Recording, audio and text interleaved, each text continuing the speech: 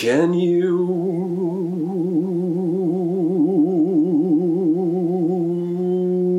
hear it with your ears? Can you see it with your eyes? Can you feel it wiggling between your quivering thighs? That thing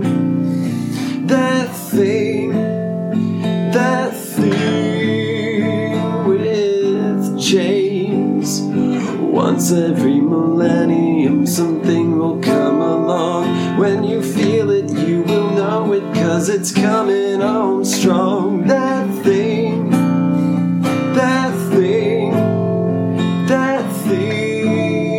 with James. Sit back, relax, deep breaths, no stress. Let me come inside your mind. I promise you it won't take long, the change will happen soon. You will feel something so special growing deep within you. That thing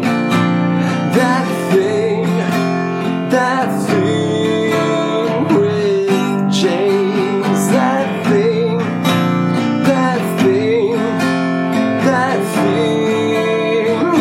with James. That's me.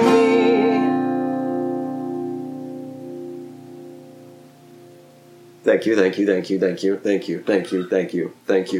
you. Welcome to episode 3 of That Thing with James J. Asher II. That's me! Notice something different? Go on. I'll give you a second to guess. If you're watching the video, you've got a huge advantage over the people on audio. People on audio, I feel sorry for you. You're catching up to this so much later than the video people. I still haven't even gone through the process of finding an audio host or even looking at anything, really, into the audio part of it. I just know how to upload videos to YouTube. It's really quite simple if you know how to do it. But audio, that's a path I haven't even explored yet. I know I have to find a host and upload it, and then I got to create an RSS feed and then get it onto platforms like iTunes or SoundCloud, and it's pretty overwhelming, especially when I'm already feeling overwhelmed in general in life. But let me get back to the question. Audio people, I'll cut you some slack. I'm wearing a hat.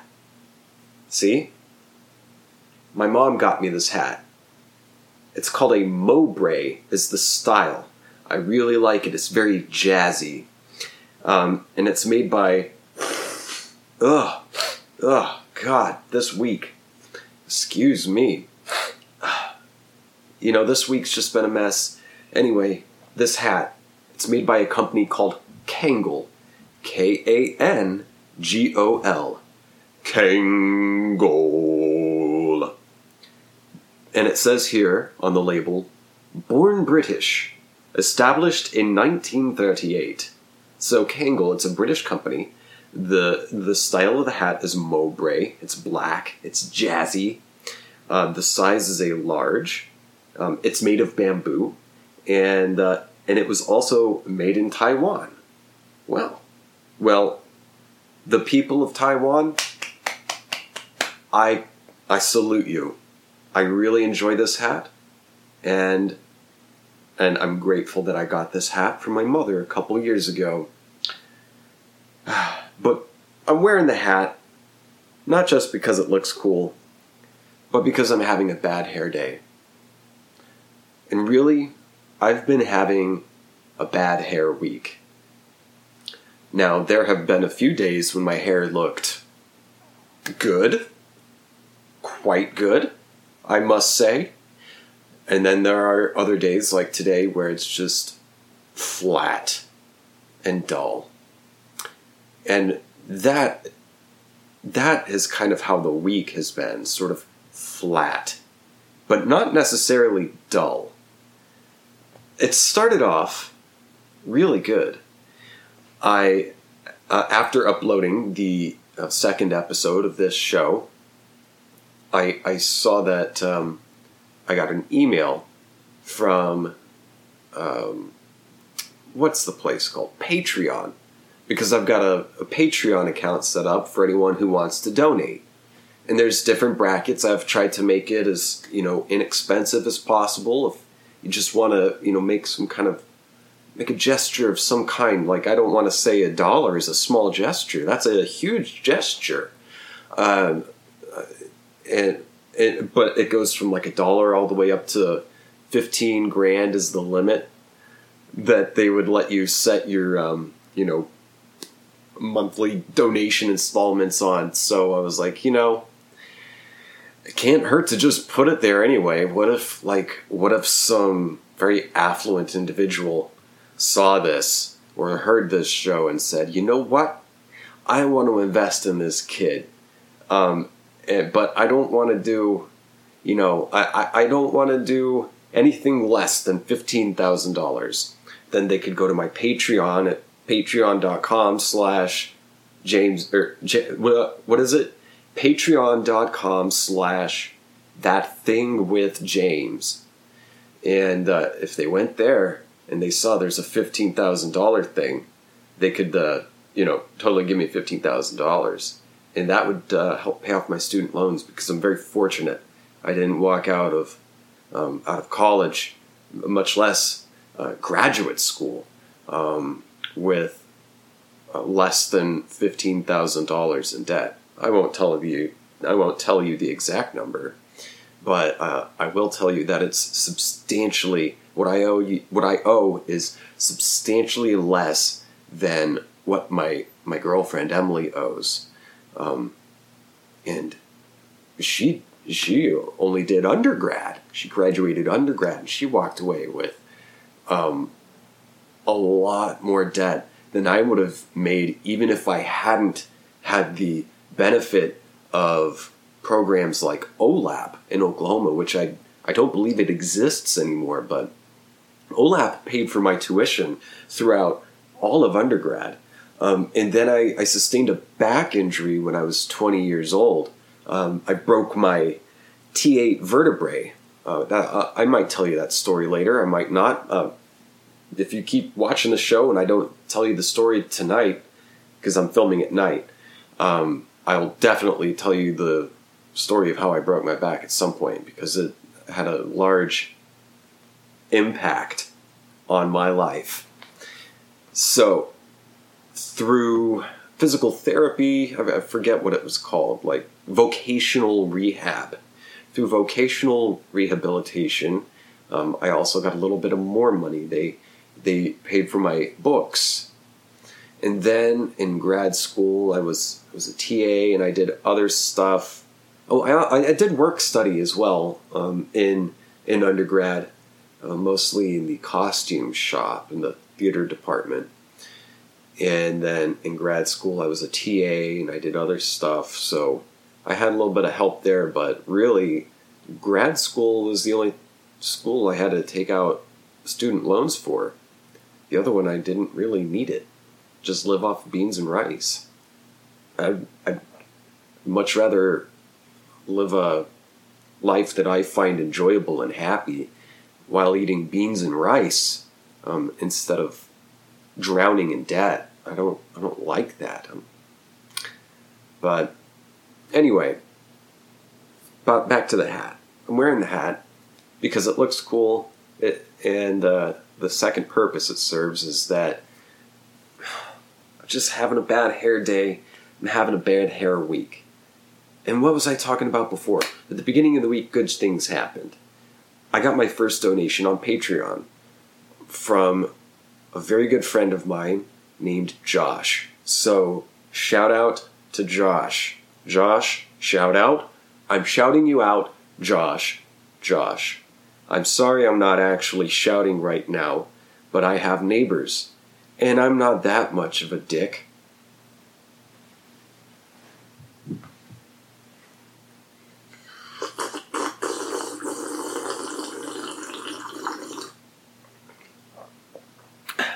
So Josh, thank you so much. I was not expecting that at all. I was not expecting to get a patron of my work, a patron of my art. 2 episodes in, man, you made me a professional podcaster. What the hell? How did this happen? I'm still stunned that I'm a paid professional podcaster 2 episodes in. And this is still a small thing, baby. Josh, thank you so much, man. You are awesome. You've always been very supportive. And for those of you who don't know Josh, he's a friend of mine from a small town I grew up in Oklahoma. And Josh was one of the people who took me in pretty soon after I moved there. I believe I mentioned in the first episode that I had kind of a rough time after moving from New Jersey to Oklahoma. I had a tough time making friends and stuff, but Josh was one of the first people who was my friend. And he's still a friend to this day, and he's clearly very supportive because he made me a paid professional podcaster this 2 episodes in.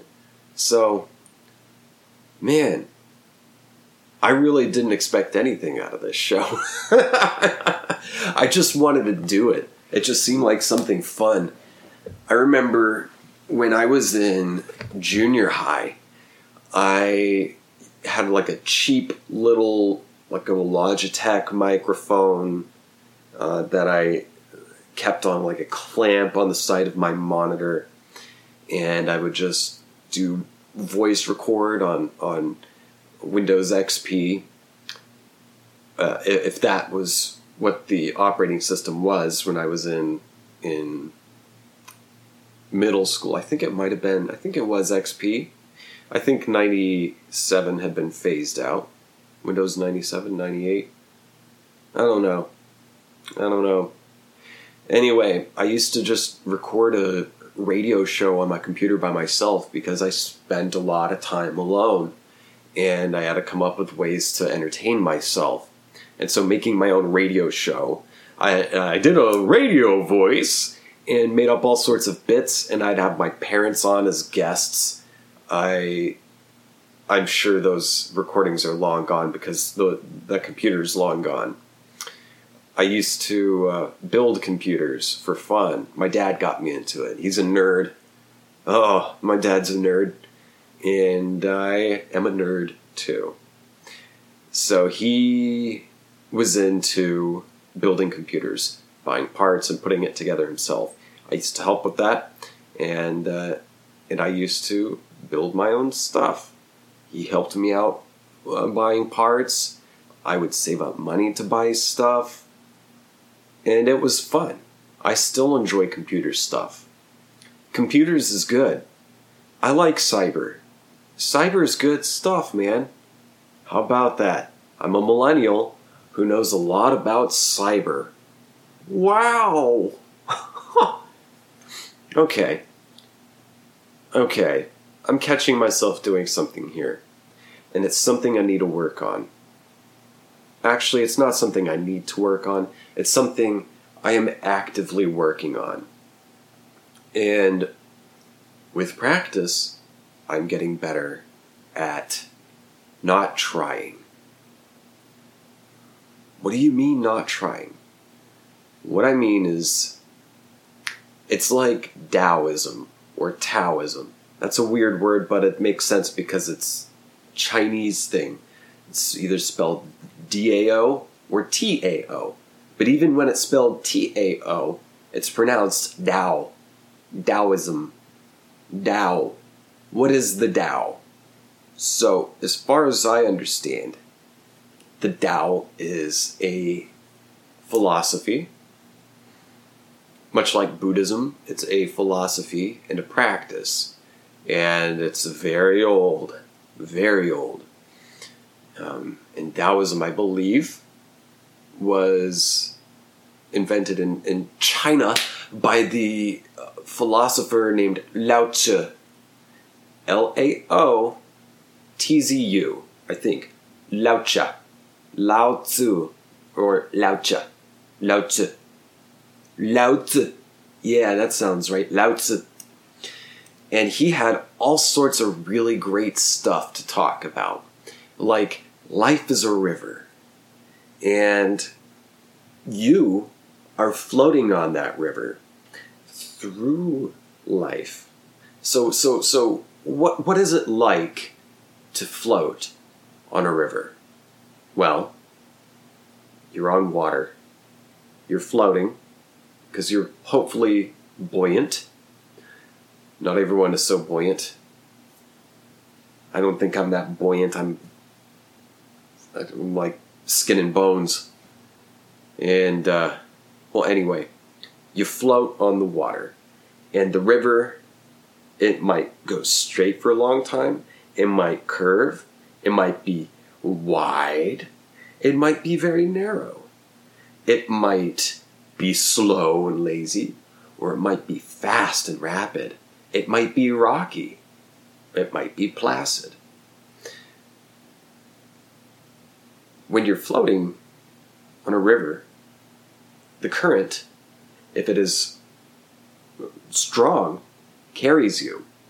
So you have limited control over where you can maneuver. If the water's more slow and lazy, more placid-like, you can swim around more easily. But if you're caught in rapids, man, you're getting whipped all around, all over the place. And that's just a metaphor for life and what it's like to go through life. And it also acknowledges that you don't have full control over things. You don't always have control over what direction you want to go, how fast or how slow you can go. Sometimes you can't help but run into a rock.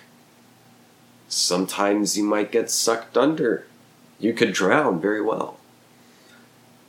Taoism accepts that life is bigger than you, and that you might have some small amount of free will.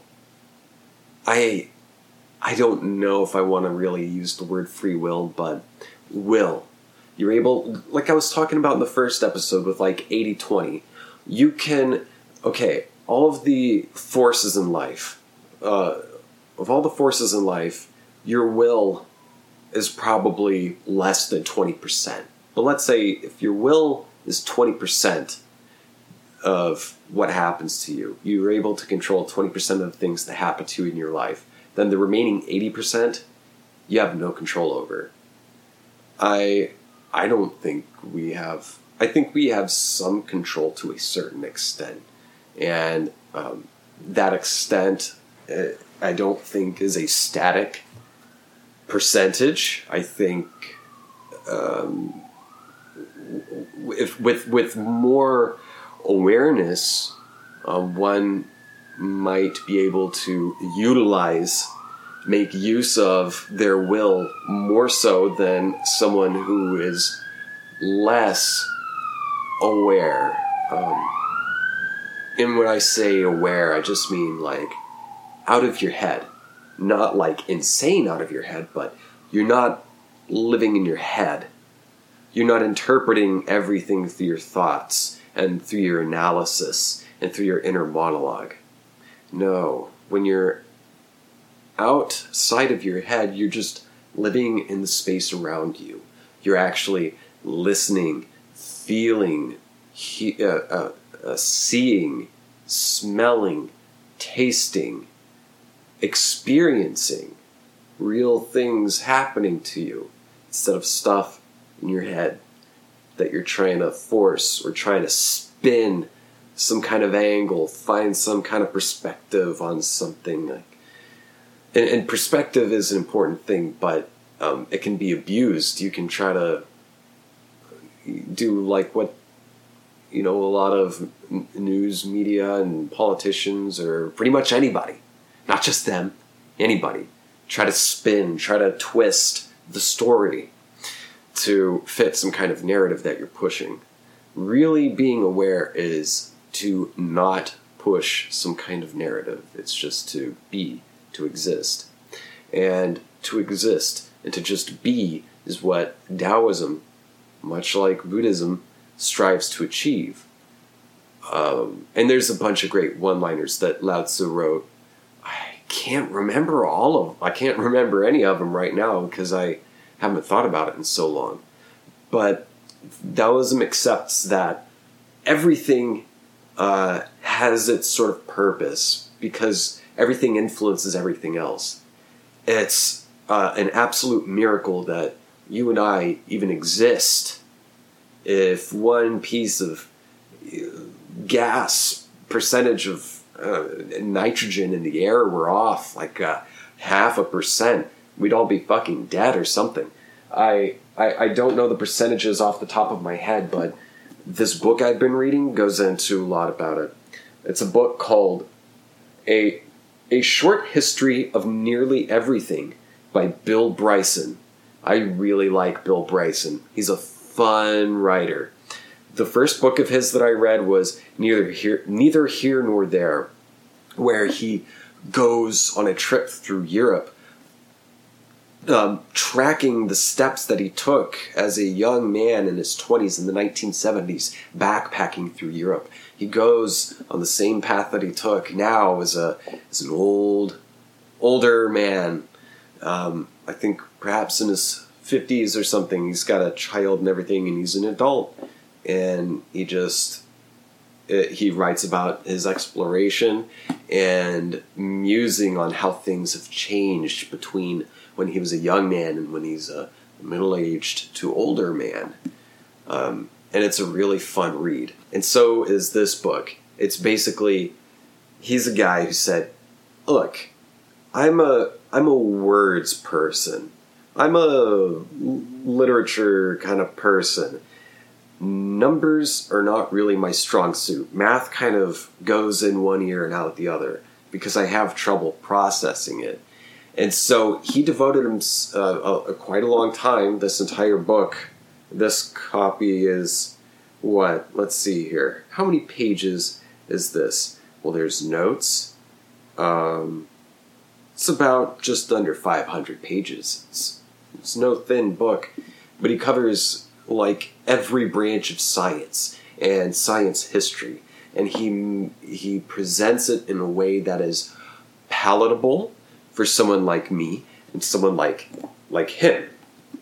Right there he is, someone like him, Bill Bryson, because we're more word people. We get like art kind of stuff. What's math? Who's hemoglobin, melatonin?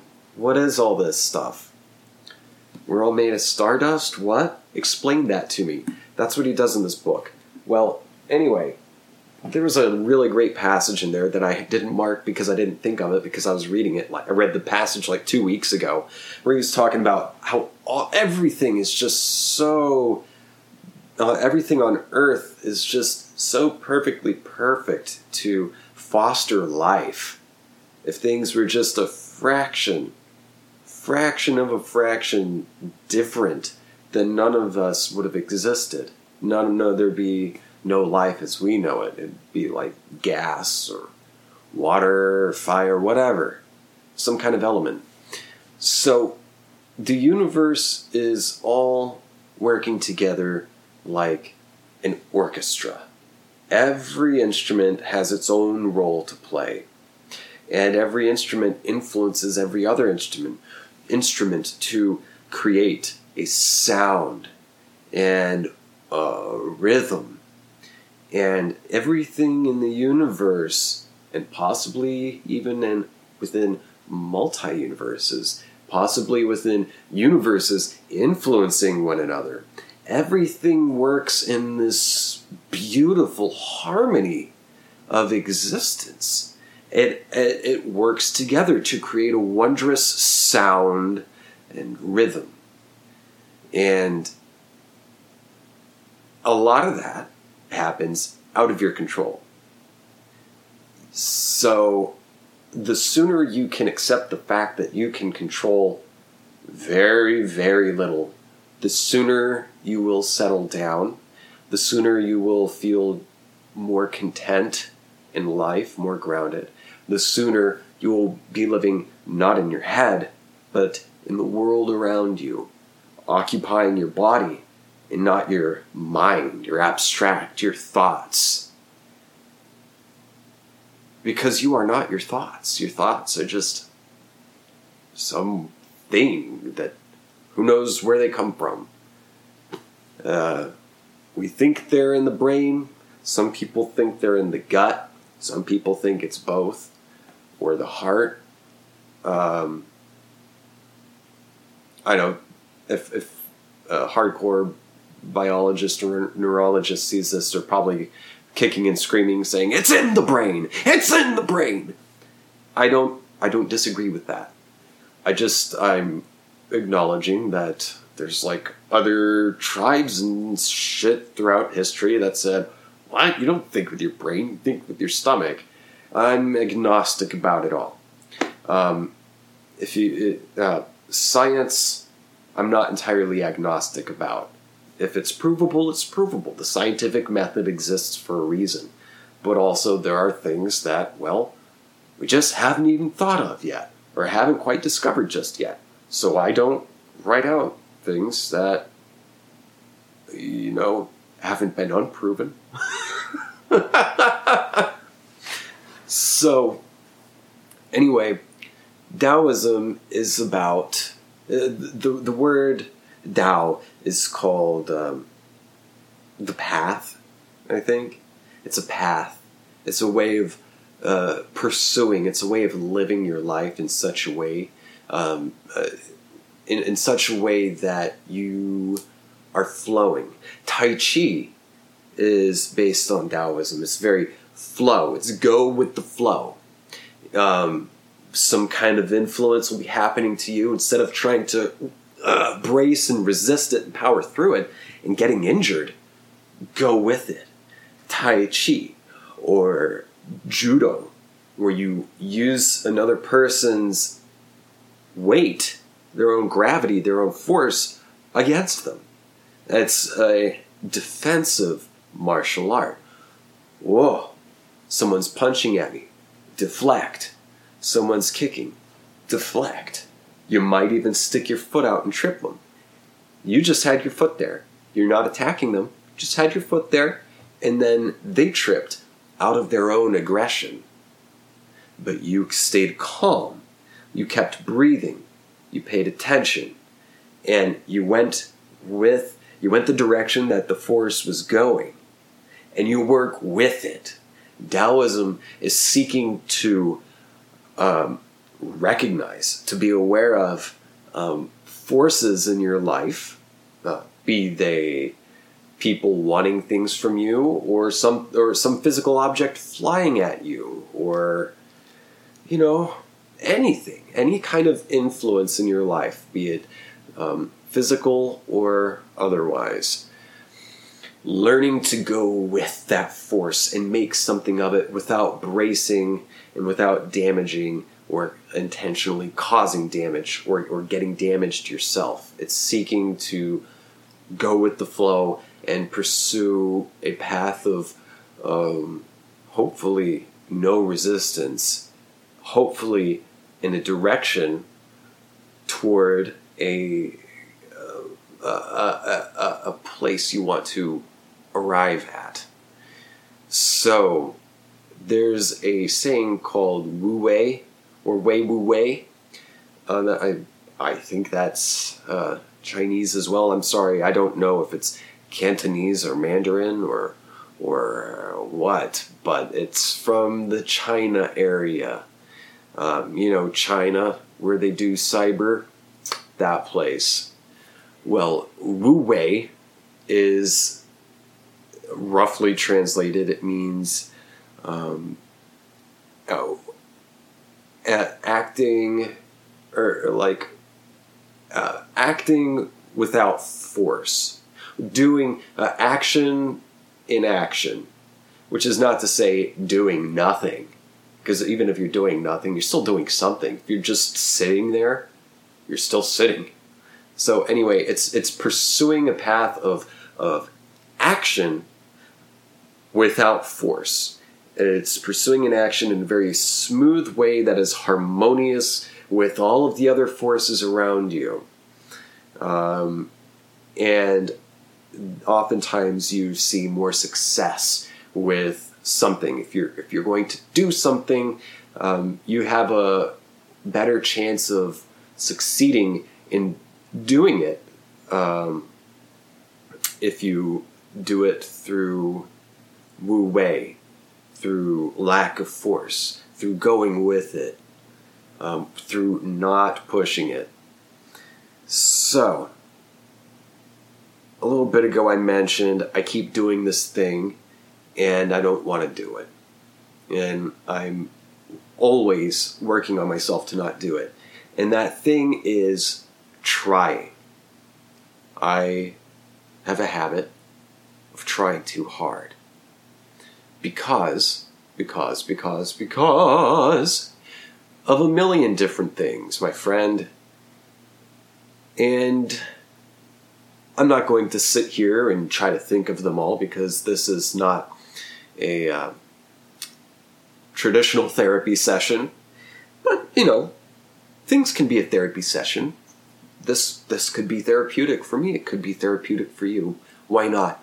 If we find some type of insight and walk away from this better people than we were before, then I'd say that's pretty damn therapeutic, because it makes you feel good and it helps you understand things. So, trying too hard is something I want to please. I want approval. I want to please. And I want to be proud of myself for having done good or having exceeded my own expectations of myself. And oftentimes when I try, I end up getting so nervous and so much in my head that whatever I do ends up shitty. It just goes to crap. Because I'm nervous and I'm trying too hard, and then I'm forcing and not being myself and not being wu-wei. I'm not just breathing and being my natural self. And as an actor, this is a subject of great importance to me.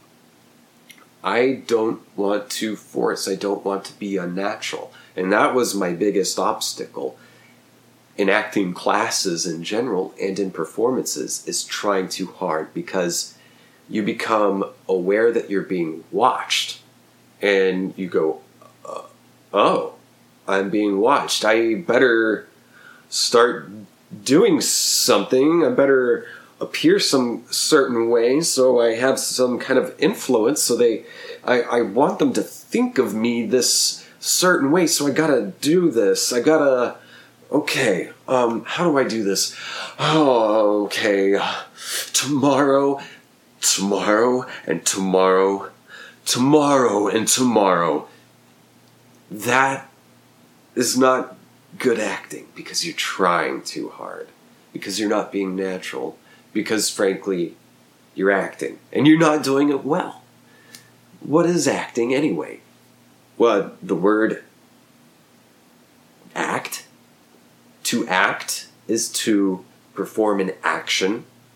Performing an action is doing something. And that's all acting is doing things. Not performing as if you're doing something. Not, I'm sitting here. If I were to do something like, say, if I were to read the back of this copy of Journey to the End of the Night by Celine, an utter snore of a book. Baby, I have tried so hard to get through this thing, and I've got like 100 pages left, and it just gets more and more boring. Anyway, if we were doing a scene and I was supposed to, in the script, and the director says I'm supposed to read the back of this to myself, I'm sitting here, and while I'm reading this, another person enters the scene and talks to me and asks me to do something. So I'm trying to read this, and now someone's coming in and trying to get in the way of me completing my reading of the back of this book. That's already drama, man. That's theater. Oh shit. We got an inciting incident because I'm about to get interrupted. So I know as an actor, I know I'm about to get interrupted. So if I'm reading this thing, am I supposed to just sit here and pretend like I'm actually reading it, and then I wait for the other actor to come in, because I know they're going to come in, and I know they're going to interrupt me, so I'm just going to sit here and pretend like I'm reading, and then when the other person comes in, it will be kind of like, hey, oh man, maybe not that bad, but audience isn't stupid. You pick up on stuff. You're a keen observer. Yeah, you're a keen observer. You're smarter. You're probably smarter than you think. And probably a lot more observant than you think. There's a lot more going on than in your surface consciousness. Like, you're picking up on a lot of stuff that you're not fully aware of. And that's how you can tell when, oh, this is not great acting. I can't quite tell what is wrong, but something just seems a little off. Now, if I were sitting here pretending to read and then someone came in and interrupted and I looked up, you could probably tell, like, you weren't fucking reading that, man. You're a hack. I don't like your shit. I'm going to devote a whole subreddit community to what an awful actor you are. Instead of, if I were to sit here and actually read it,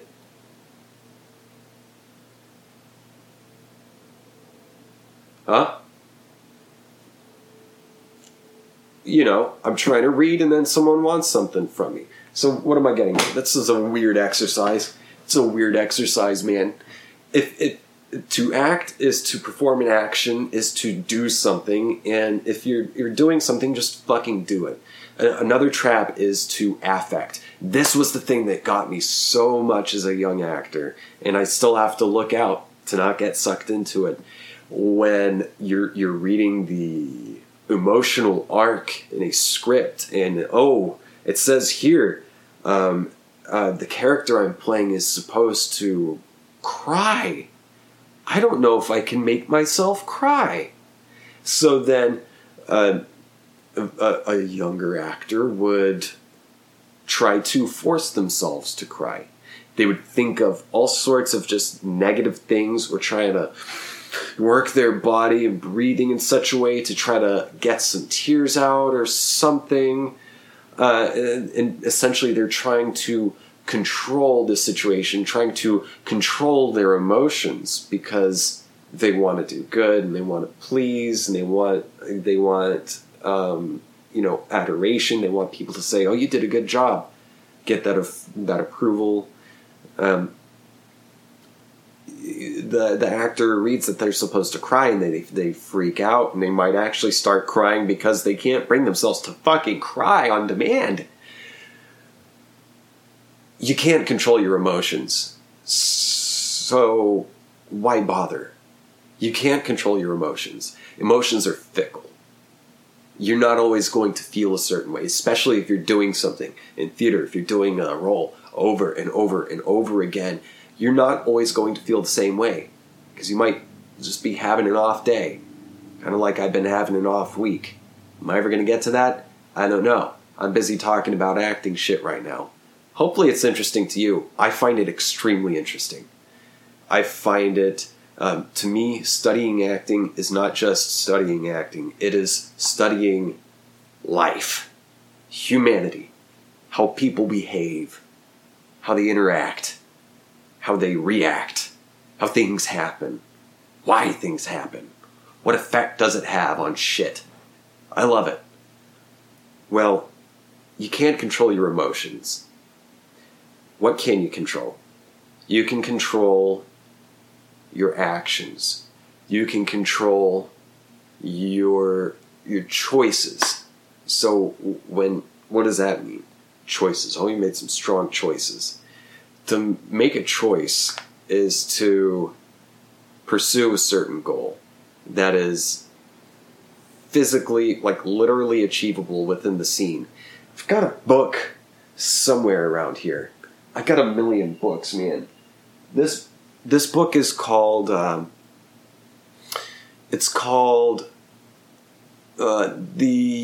Handbook for the Actor's Handbook for Practical Aesthetics. It's basically the book, the seminal book for a acting approach called Practical Aesthetics, which was made by William H. Macy, the actor, and good Lord, I always forget this guy's name, and I don't know why. He's so good. He wrote Glengarry Glen Ross, American Buffalo, all sorts of good shit. He's a Jewish guy, and I'm pretty sure he's from Chicago. And I've got to look his name up because it drives me nuts how I always forget it. What is his name? Bear with me now. Well, William H. Macy and this writer, whose name I'm just about to look up, Glengarry Glen Ross, written by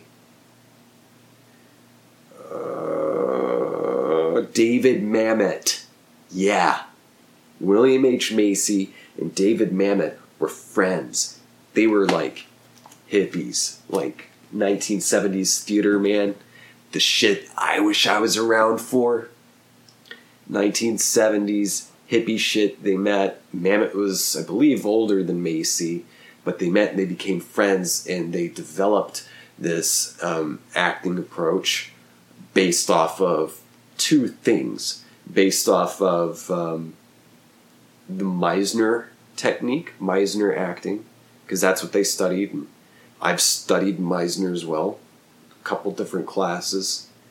I around this time last year, I was just starting in a Meisner class, but I had to drop out, man. It's just, I couldn't afford it, which sucks because I really want to just be in an acting class and continue to get better and meet people and do the thing. But it's expensive and I can't afford it. And I don't want to have to find a second day job to be able to afford it, because I kind of like the way I get to live right now. It's not ideal, but it's pretty close to it for me. Pretty close. Pretty close. If I didn't have to wake up at a certain time on certain days, that'd be really good. Consistently. I would always get up for a gig. If I got a gig, man, I'd be happy to get up.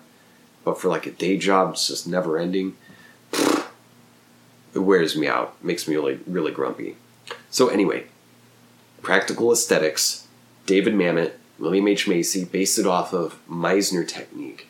And so Meisner technique was the first thing. And the second thing was Stoicism. The Stoic writings of, I believe the philosopher's name was Epictetus. I think that was his name. And his whole thing behind Stoicism was all about, you can't control everything, but you can control your intentions. You can control your intentions. And when I say an actor, and when I talk about acting and making choices, making bold or good or strong choices in acting, that means setting an intention and setting a goal that is achievable within the scene to get this person to open the door. I might not physically, tell them open the door or something. You're still working within the constraints of the dialogue and the text, but you're trying to achieve something. You're not trying to get someone to believe in God or not believe in God. You can't really get a person to do that, but you could manage to get someone to open the door for you. You could manage to get someone to give you praise, that kind of thing. And this book, the handbook, Actor's Handbook to Practical Aesthetics, if that is indeed what the book is called, I've got it somewhere around here, that's what it pursues. So, interesting. I mentioned Stoicism, and I mentioned Taoism. There's a lot of similarities between Taoism and Stoicism, and a lot of it has to do with just accepting that you're very small, you have a very small influence on things. And so you shouldn't get all worked up about shit that you cannot control. Most of your suffering in life is your attachment to your desire to some kind of outcome. It is control. Your desire for control of things, and your attempt to control things, and your constant failure to control everything is what causes you suffering. And if you want to experience less suffering, you're going to want to stop trying to control everything and just kind of go with it and be aware of what is happening in the present moment, in the here and now. Om. And so that's what William H. Macy and David Mamet based practical aesthetics off of. They utilized the Meisner technique of repetition, which is an ingenious exercise to get you out of your head. It almost just kind of gets you in a trance. So you're just so absorbed so interested. What I think like the line is like, you are only as interesting as you are interested. So that means if you're all up in your head, you're not. If an actor's like all up in their head and you can tell they're just acting, you're gonna be turned off by it. You're gonna be like, this sucks. I don't like this. Whereas if the person is actually interested in what's going on, if they're actually absorbed in these in these things going on in the stage or on the camera or wherever,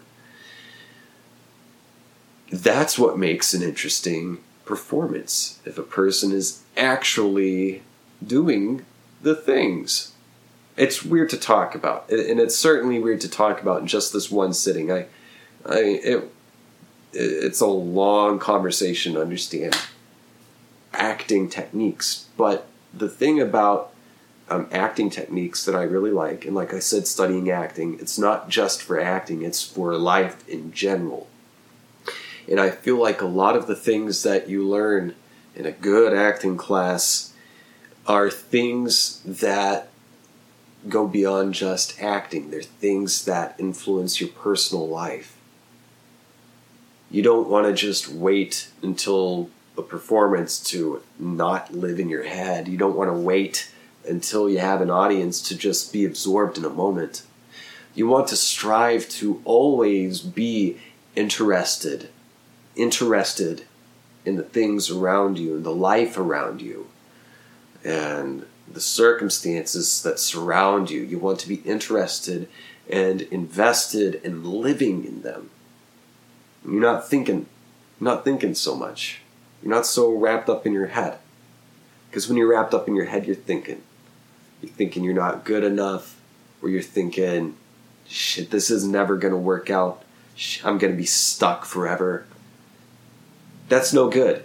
And that doesn't do anything but make you just feel worse until you spiral downward. It's not going to do you any good, so don't do it. Or try not to do it.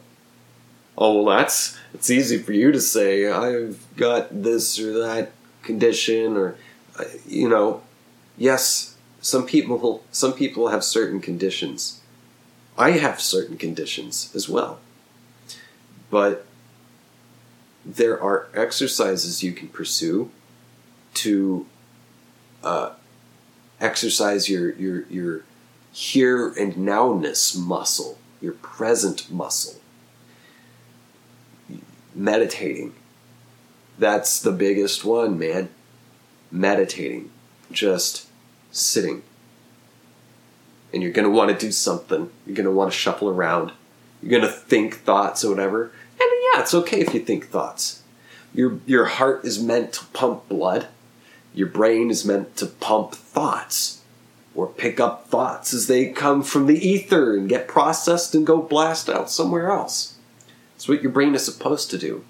The key is to not get hooked on to those thoughts. Because you're sitting, and you got to start thinking, oh no, I'm thinking. I better not think. Okay, don't think. Okay, don't. I'm thinking. God, I'm uncomfortable. God, I'm thinking. Instead of getting wrapped up in that because you're latching onto these thoughts, just if you start thinking and stuff, which is what's going to happen, you're going to think just so. Thought. Just observe it and let it go. Like a cloud, like your mind is a window, and your thought is a cloud passing by that window. And then it eventually goes away. You are not your thoughts. You are what you be. You be what you be. Okay? Now, I want to get better at being. Not only for acting, but for my personal life. Because I feel like when I am just being, I feel much more at peace. There's less pain in my back, less pain in my body, less pain in my brain, my heart, my stomach, less tense, if I can just be and not be so wrapped up in my head and my thoughts and in my desire for control, my desire for certain outcomes, my desire. Life is better. And I'm a lot nicer to people if I'm just being. Because I'll be a lot less grouchy. And I'll be having a lot more fun. And so I'm always practicing at getting better at that. At just being. And this week, this bad hair week, has really tried me, man. The past month, the past year, this past month has been particularly testy. I've been dealing with a lot of stuff with my day job. Getting jerked around by people. Trying to get stuff settled, get some bureaucratic. This has been an utterly bureaucratic week for me, just dealing with paperwork, having to go to these offices and fill out forms and pay money for things and do all this shit that I feel like it's getting in the way of me being. It's getting in the way of my being. And I just get pissed off that I have to go do this thing and deal with traffic and go get this taken care of. And there's another fucking issue popping up, and this is a never-ending saga of just annoyance. That's kind of life the past couple of weeks. And I feel like if I had not been so caught up in all of it, if I had been able to just be, it wouldn't have been such a bad hair week. It would have been a lot less of a struggle for me if I just kind of just breathe, just go with it. But no, I had a rough week dealing with all sorts of bullshit, man. But it needed taken care of. I needed to get some stuff registered, yada yada. And it's done now, and I feel better, and I feel a lot more at ease. And I like being free to just do what I like to do, like this, or writing shit. And I get really upset if I don't get to fucking do the shit that I love to do. I get very upset. And so that's why I'm always pursuing a life that would allow me to just be able to live be able to pay my bills and live the quality of life that I enjoy. Be able to afford those things through doing the things that I love. And the things that I love is just art stuff. And it ain't fucking easy, man. Water time. It's not easy. You really have to give up a lot of stuff if you're really going to pursue an artistic life. You're going to have to make some big sacrifices. You're not going to get to live so comfortably. You're not going to get to deal with the most respectable of people. But you might have a really interesting life. And you might be doing something that makes you feel good, feel fulfilled, because you created something. That's the life I want. That's the life I pursue. Doing that, full-time working artist. That's what I want to be. Now I guess I'm part-time. No, I'm full-time. I want to get paid full-time for it, is what I want. I want to get paid full-time for art shit. So hopefully that can work out someday, but for right now I need a day job. And I have to pay bills. I gotta whore myself out in ways that I don't necessarily like whoring myself out. I'd rather whore myself out the way I want to whore myself out. Yeah, I'm getting bored of this line of thought, so let me read something to you here. This is Finnegan's Wake by James Joyce. This is a weird book. My girlfriend got this for me on my 27th birthday because I was asking her for it. And I have not even gotten anywhere near halfway through it. I'm maybe like 1/5. I'm a fifth into the book. And that is including the copious dozens of introductory stuff. So I'm really not even a fifth into the book. I'm barely scratching the surface of the book. But it is so wild, man. Let me see if I can find... Here it is. The beginning of Finnegan's Wake by James Joyce. It's so weird. I love it. It's a funny, goofy book. He makes a lot of portmanteau words, a lot of silliness, kind of like Lewis Carroll's Jabberwocky. I think it was Lewis Carroll who wrote that. Anyway, river run past Eve and Adams, from swerve of shore to bend of bay, bring us by a commodious vicus of recirculation back to Howth Castle and environs.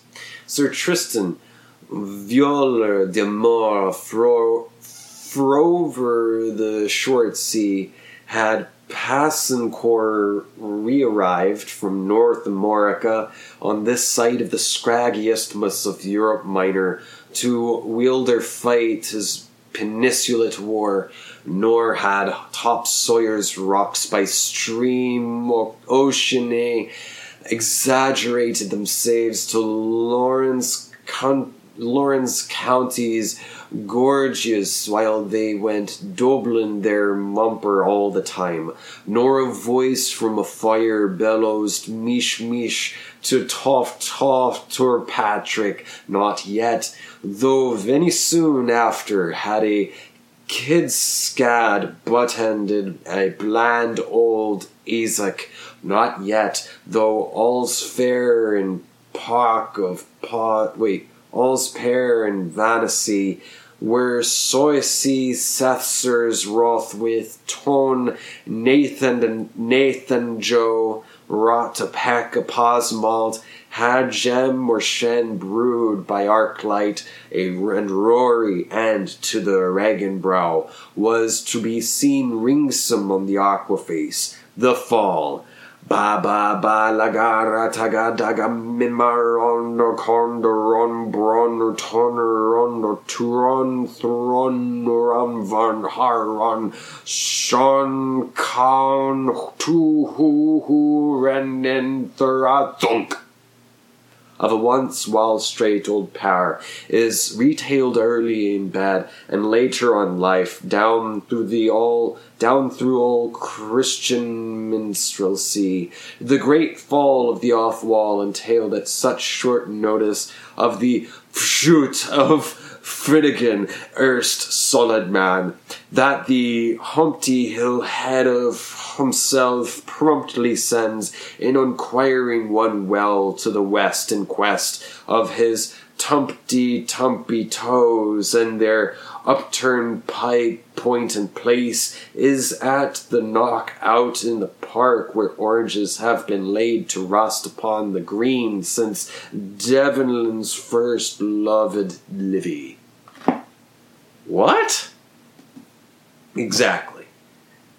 You read into it. You gotta read it really slow, and then you kind of feel like you start to get the hang of what it's saying, but then it'll throw something else that'll completely throw you off. And you're trying to think, okay, what's going on here? I think I'm grasping the context now. I'm grasping the story. Wait, I'm not getting any of this. It's not making any sense.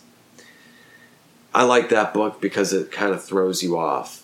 If I'm feeling really in my head, all I need to do is like read a page of that, and I'm totally, if I'm worried about something, reading that shit will just kind of like take me off track and set me down somewhere else, but it's not so worried about my own shit. Yeah, so this week, been dealing with a lot of crap, man. Oh, I just remembered I was going to talk about something.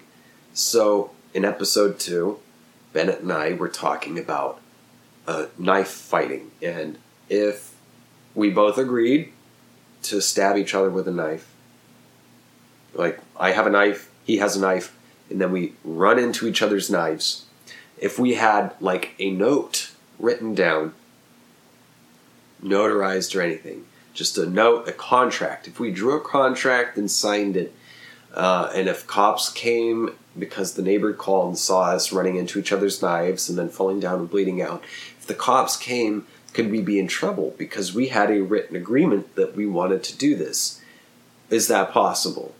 Now, I recently, yesterday, my girlfriend told me that she looked up the question and found an answer. So in Texas, where I live, it is somewhat possible. You can't stab each other, but dueling is allowed in Texas as long as a contract is written. And as far as I know, it does not need to be notarized. But as far as there's both parties have signed a contract, they are legally allowed to duel. And the catch is, the only weapon you can use is fists. You can only duel with fists. But, yeah, in Texas, if you have a contract, it's legally possible to duel. So that's cool. So if you want to duel like a real cool dude, you can duel if you want to. Now, I want to go back to this book. Journey to the End of the Night by Celine. It's a boring book. An ex-girlfriend of mine gave me this book. She gave me this copy. And, well, one time I was in a car wreck. And in this car wreck, I broke my wrist. So I had to go to an emergency room. And I had this book in my bag because I was in Tulsa visiting my girlfriend at the time. She gave me this book, but anyway, I was going up to visit her, and I was driving up there in Tulsa, and I had this book in my bag. And I got into a wreck in downtown Tulsa because I was trying to turn around. I went too far. I missed my exit. And while I was trying to get out of downtown, this middle-aged lady in a white sedan ran a red light. She was lost. Ran a red light. Totaled my car. It was my first car. It was a midnight blue Chevy HHR, which I called the Magic School Bus because it was a cool hatchback. And everywhere it went, there followed it left a cloud of cannabis smoke. The Magic School Bus. And, well, I wasn't smoking when I was in downtown Tulsa trying to turn around, but I had a green at an intersection of 4th and Cincinnati. I'm going through. The other lady runs a red light. She's lost, not paying attention. Boom! We hit, and it totals my car. And as we're going, it's all slow motion. And I'm slamming on the brakes, and I know it's too late. We're going to impact. I've got my hand on the horn in the middle of the steering wheel when my airbag, when the cars hit and jerk into each other, and then the airbag deploys and then further jams it back, and I broke my right wrist, which really sucked because I'm very much right-handed. And I ended up going to an emergency room, and there I was sitting here trying to read this book. My mom came and picked me up because my car was gone, and I had to go back. I was staying with my parents at the time because I was just out of grad school and just kind of recouping before I moved ultimately to Austin. And there were these girls, larger girls, goth girls, a couple Oklahoma goth girls sitting across from me in the emergency room. Been sitting there for 2 hours.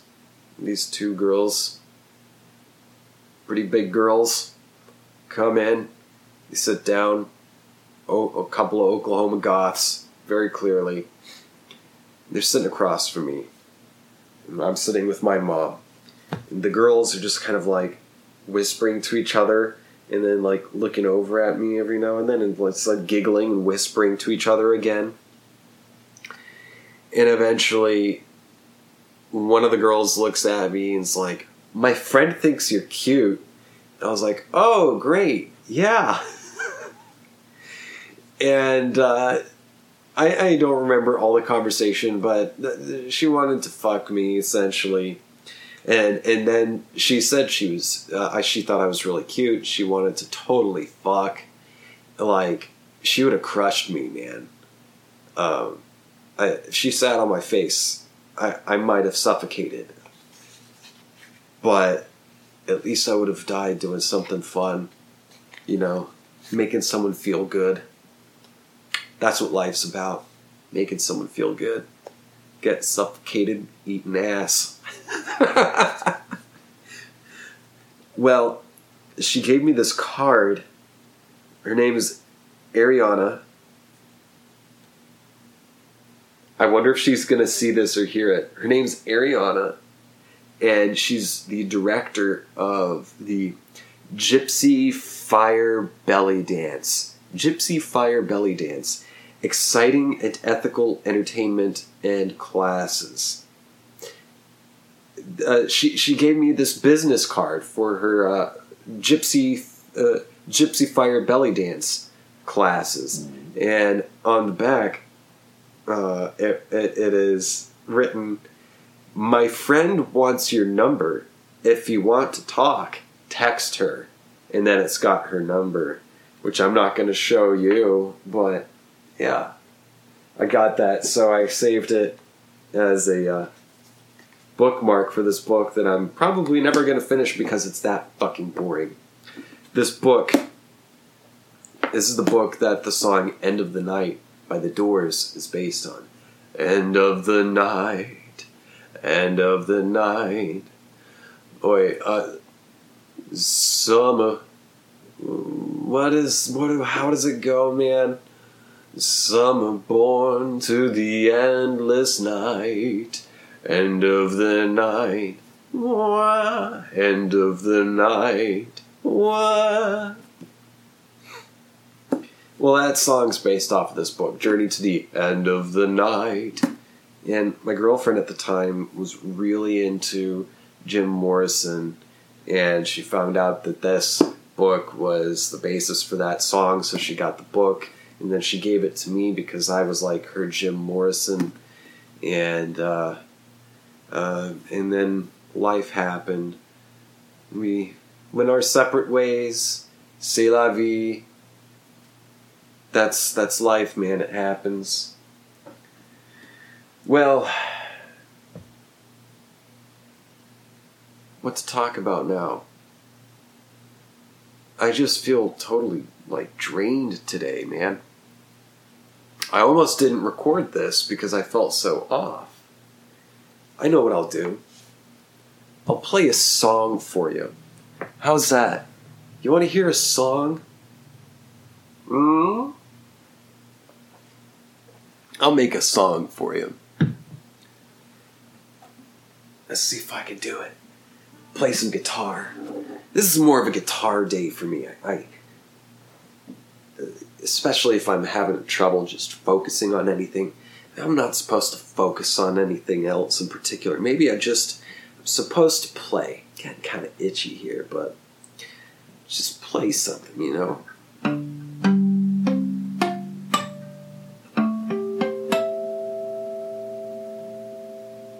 Let's see. Let's see if it's in tune.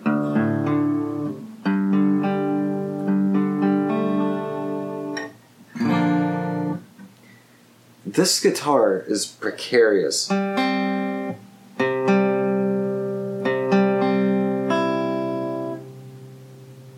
See, it's...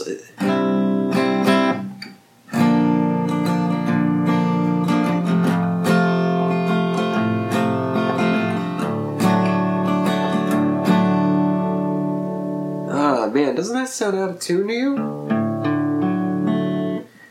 James, shouldn't you have tuned that fucking guitar before you started the show? I've been trying to tune this thing all night, and it's just not keeping it.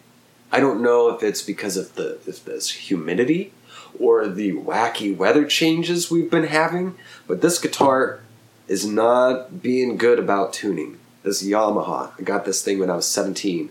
First guitar, still use it. Thanks, Mom and Dad.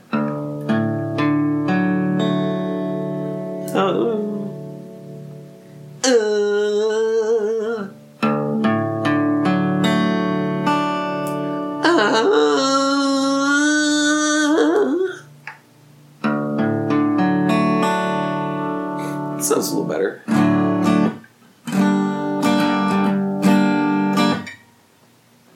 Now, what to play? Maybe I can try playing a song I wrote. Yeah? And then I'll tell you about it. Alright, so here's the song.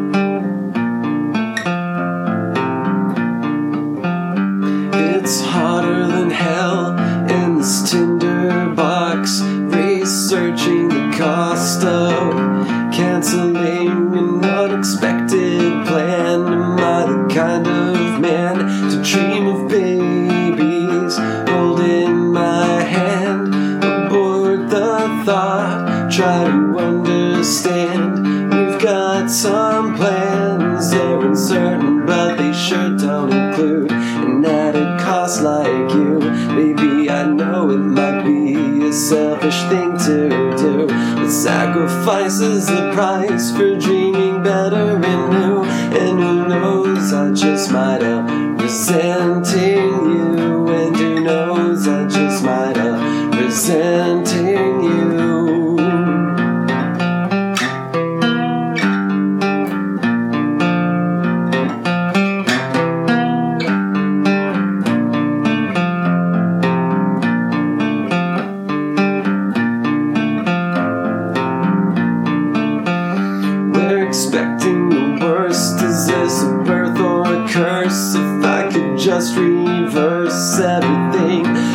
don't know. I might be jumping the gun, the blood is yet to come.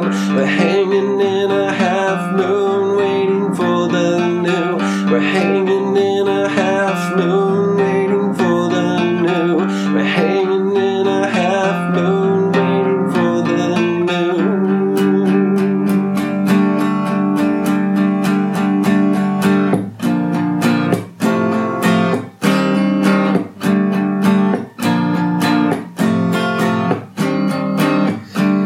No matter how much you plan, things will never end the way you wish they would. You better get used to that, man.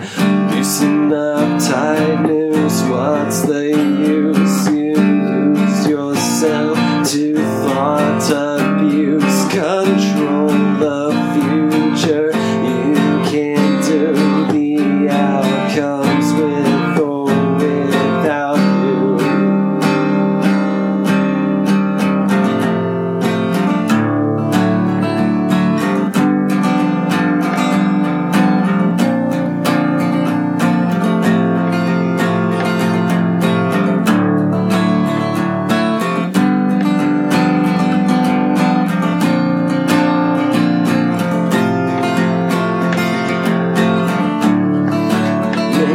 Maybe I'm jumping the gun.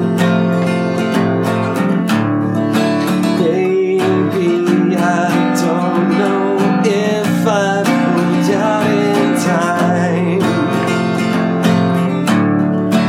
Maybe I'm jumping the gun. Baby, I don't know if I pulled out in time.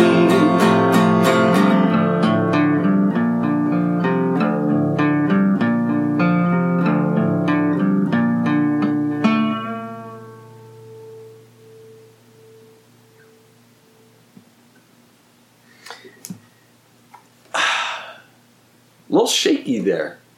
I get so nervous. If I know that someone might be watching me play guitar, I get so nervous. Shaky. That's another problem. I get shaky when I get nervous. Yeah. And I get nervous because the guitar started going out of tune again, man. But that song, yeah, it's about a pregnancy scare.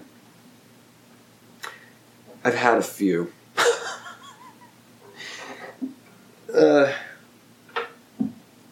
Pregnancy scares, man. They can happen. Even if your pull-out game's strong, pre-cum can do it. Gotta watch out. That's why abstinence is the only safe way to do it. Unfortunately, abstinence, if you are not asexual, will literally turn you into a mass murderer. So it's not great. You can play with yourself. I don't think you can get yourself pregnant, can you? Anyway, yeah, I've had a few pregnancy scares. I had a friend come up to me one time and tell me about an ex-girlfriend of mine, like, oh, so-and-so's pregnant.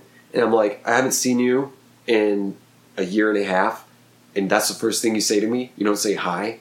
You don't even say kiss my ass? You say, my ex is pregnant, and it's been exactly 9 months since we split? Are you kidding me? Ugh, that was scary, and I was scared to ask, but then another friend was like, dude, has she called you? Has she even said anything, asking you for money or anything? I was like, no, I haven't heard from her. And he was like, it's probably nothing to worry about. She would have called you, at least to let you know, or ask you for money or something. She would have called. Like, well, maybe so. Maybe so. I don't know for sure. Although I did suspect I was getting cheated on, so I don't know. I don't know if I was getting cheated on. I don't know if I did have a child or something. I don't know. I think I'm happier not knowing. Kid, don't come looking for me. Don't ruin my life. Come on, man. I'm just starting to get a hang of living, I don't need a kid. Shit, man, I can barely fucking afford to take care of myself. I don't know if I can handle this sort of thing, kid. Sorry. Bad dad. I really do want to be a dad someday, though. I don't really think I have a kid. I had another ex state that she was pregnant twice while we were together, and I knew for a fact that was not true. I knew it wasn't true because of a couple issues. Manipulation and stress. Extreme stress can affect a woman's moon cycle.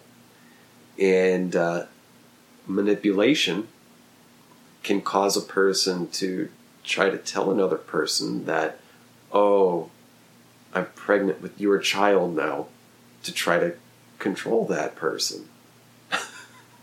So, yeah, I've had a few pregnancy scares, but they were never anything really serious. I never had to... I never actually had a kid. There was never any actual pregnancy, as far as I know. And as far as I know, I wasn't that promiscuous. No one would let me be that promiscuous.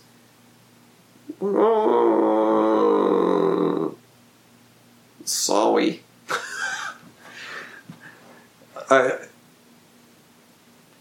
If I had, when I was single, if I had an opportunity to be a slut, I would be a slut. Yeah, I'd do it. Oh, I'd do it all night. And day. Even Sundays.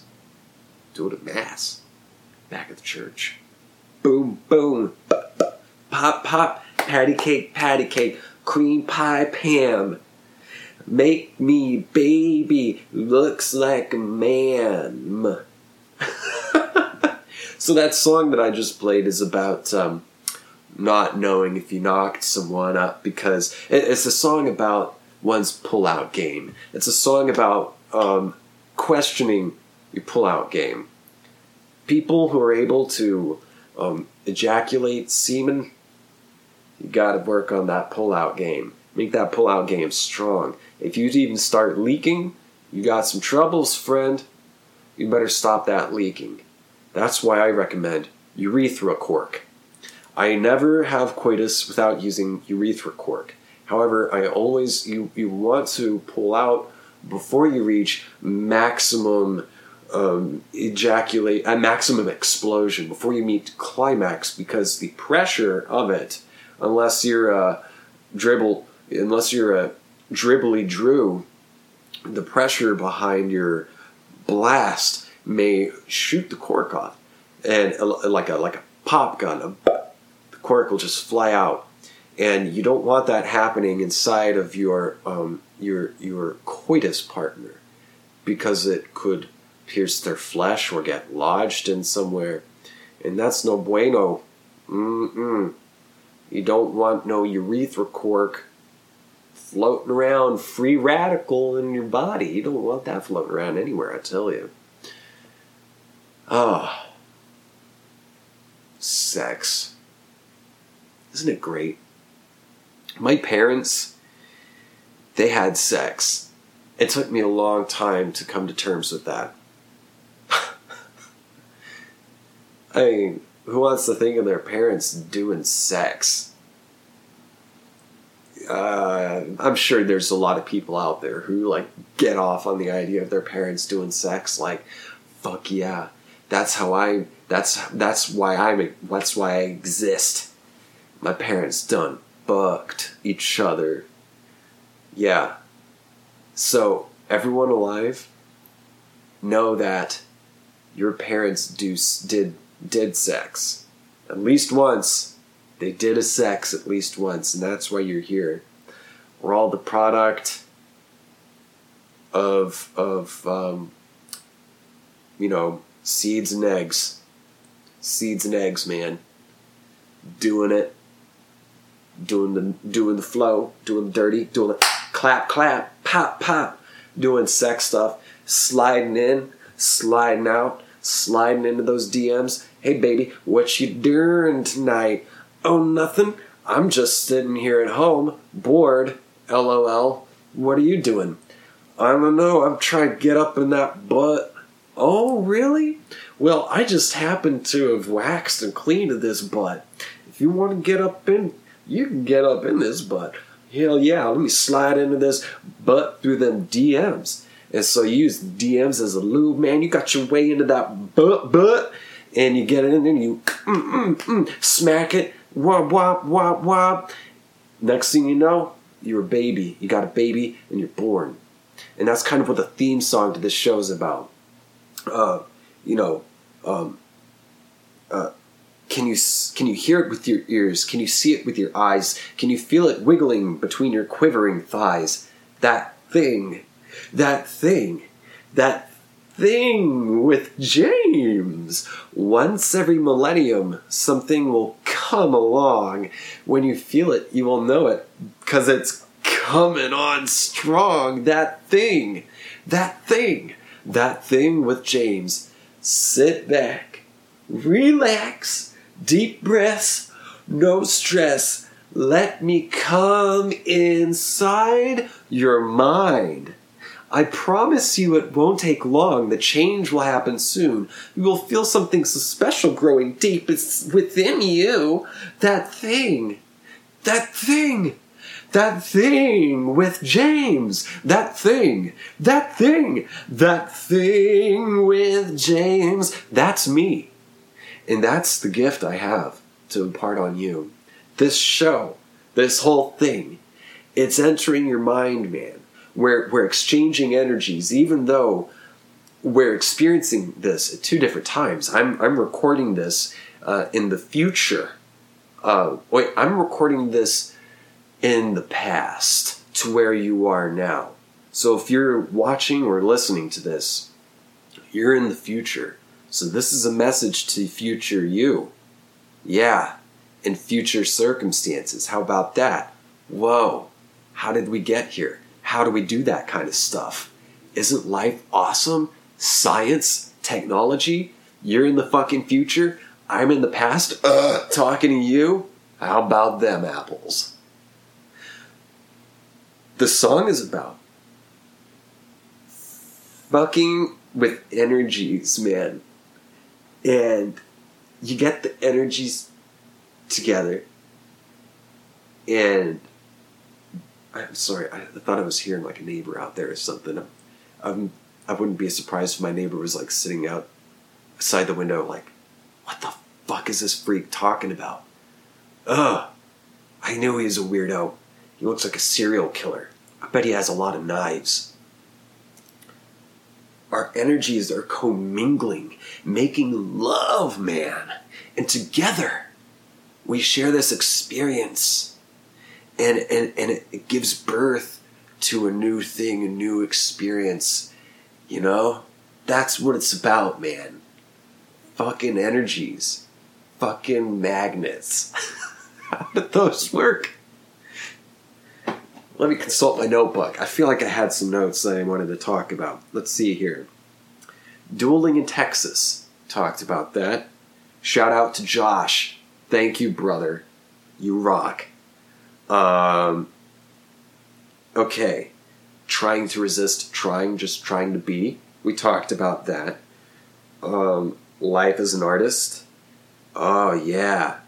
How to deal with rejection and how to approach auditioning. This is something that I've learned through experience that I'm gonna tell you about. I'm gonna tell you about rejection. You're gonna get rejected so much more than you're gonna get accepted. And I feel like it's harder for really beautiful, conventionally beautiful people with a lot of connections and money. It's a lot harder for people who aren't used to being rejected. Once they get rejected, oh, it sucks. Oh, you're the worst. You're the worst in the world. No one's been as bad as you in the history of ever. Ugh, who are you even kidding? Why are you fucking bothering this, you loser? Yeah, you're ugly. You're not talented. And you're not interesting. So what the fuck are you even bothering with this shit for, man? Go away. Maybe do something else. Those are the kind of thoughts you might have if you're rejected. Just get used to being rejected. What I do for an audition is I assume that I'm going to get a rejection. But the thing is, like with auditioning, this was a really hard thing for me to learn about once I started doing it professionally, was rejection is simply not hearing back. It's rare that you will hear back about an audition if you didn't get it, if you didn't land it. And the only time you'll hear back is if it's like a note. If it's something you really need to work on, or if it's something that they really liked and really wanted to tell you about. Those are like the only times you'll hear back on an audition that you didn't book. But one of the ways that helps my performance and helps my nerves is to approach the audition as if it were the gig. Because honestly, auditioning is a large part of your job. It is your job. But the thing is, you've already been selected to show up to a thing. Now you get a chance to perform. How often do you get to perform? I mean, sure, you can fucking perform for your cats and dogs and the homeless person sleeping on the bench in the park. But how often do you get to, perform in a set up performance area? You get to perform and audition, and so just treat that as the job. Treat the audition as if you would treat the gig if you had booked it. So it's like, oh, I got an audition? Cool. I already got the job. That's not to say that you're going to get the job that the audition's for, but your job is to audition. I already got that job. I already got the job to audition. So I'm already hired to audition, which means I'm already hired to perform this thing. So this will be fun. And that's what's helped me, that kind of stuff. But you're going to hear no, as an actor, you're going to hear no a lot more than you're going to hear yes. Lots and lots and lots and lots and lots and lots of no. Lots and lots and lots and lots and lots and lots of no. Lots and lots and lots and lots and lots and lots and lots of no. Oopsie. Was that me? You're going to get told no. Gassed myself. You can... Oh, God, I gassed myself. I need to drink some water. Good Lord. The water tastes like it. Oh, God. I gassed myself so bad, man. You're going to get rejected a lot more than you're going to get accepted. And that's okay. It happens to everybody. And you're better off just accepting that you're going to get rejected for some reasons that don't seem very fair to you quite often. You may be the fucking best performance of the day. You may be the perfect person for the thing. But you might just not have the right look. You might just have not quite enough hair at your crown. You might just not know the right person. There's a million different, extremely superficial, but, superficial reasons can be valid, but that's not to say that there are not invalid superficial reasons that will get you rejected, and you will get rejected. often for just small things. Yeah. And also, the people running the audition, they want you to be good. They want to get the fucking process over with. They want to go do the job. They want to do the job. That's the fun stuff. Auditioning is just a boring necessity that they have to do. And they want the job to be easy. They want you to be good. They're like, I hope the next person that comes in here is going to be the one. So that's what they really want from you. Unless it's a really vindictive shithead who's having a bad day. Most of the time, the people running the audition want you to be great. They want you to be the one. They're hoping you'll be the one so that you make their job easier. And so you should acknowledge that as an actor waiting to go into the audition room, but you should also not let it get to your head, because you can either just go so fucking lazy, you just don't do anything really, you just go in there flat and cocky, or you could try too hard. You could psych yourself out and say, they want me to be the best one, I've got to be the best one. I've got to fucking knock this out of the park. I've got to do it. It says I have to cry here. I've got to cry. I got to do it. And so you go in there and you try to force the scene. You try to force emotions. And you act and you're all in your head. Trying to be some way. Trying. You're trying. And that's when you give a less than stellar performance. It's when you're trying. There is no try, only do, said Yoda. Something like that. He said something like that. There is no try, only do. That's Wu Wei. That's Meisner. That's practical aesthetics. It's stoicism. Just do. Just be. Get out of your fucking head. By whatever means. No, not by whatever means. Don't start shooting heroin and shit. That's bad. Practice presence. Practice meditation. Practice just being. Practice just sitting. Practice listening. If you're going to do something, literally, actually do it. Literally, actually do whatever you're going to do. I wonder what time we're at now. What time is it? How long has it been? 10:31 p.m. right now, February 9th, Saturday. Probably going to upload this Sunday evening.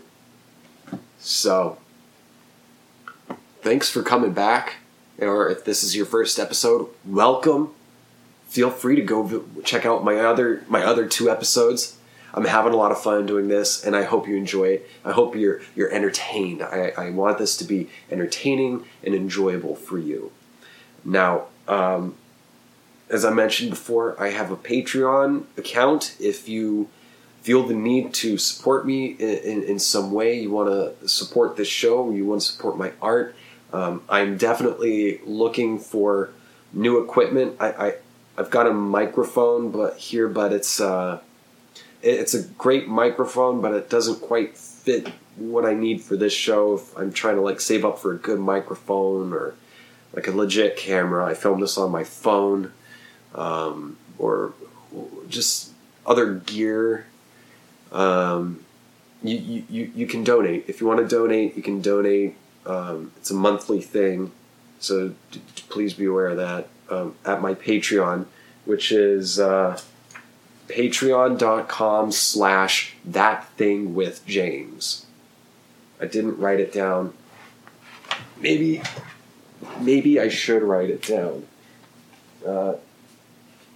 Patreon.com/thatthingwithjames. That Thing with James. So if you're listening, this isn't going to do much, but for the viewers, patreon.com, That Thing with James. And if you want to check out my website, or actually, my website is here, jamesjasher.com. Or you can find me on social media. I'm mostly active on Twitter, mostly active on Instagram, really. You can find me at James J. Asher. So my whole brand shit's all James J. Asher, except for the show. And then if you have any questions or comments, or you just want to say hi, feel free. Shoot me a message at thatthingwithjames@gmail.com. You can send me an email, thatthingwithjames@gmail.com. And I'd love to hear from you. Yeah. And for like the Patreon thing, if you donate, I can give you a shout out for now. As I progress, as I'm getting all this other bullshit finished with the first of the year, just trying to get taxes done and deal with some car stuff, and I've got all these different things that are just fucking annoying adult shit that I'm having to deal with right now. And I'm also trying to finish my book. I meant to tell you about the book, but maybe I'll tell you about it in the next episode. But I'm still working on finishing my book, and that takes up a lot of focus and energy for me. But as soon as I get a lot of this stuff finished, and the book is almost finished for sure, that's the big project.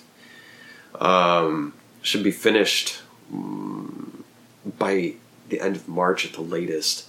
I'll have more time to devote to this show. And I might even start going to stand-ups, trying open mic, writing for that shit.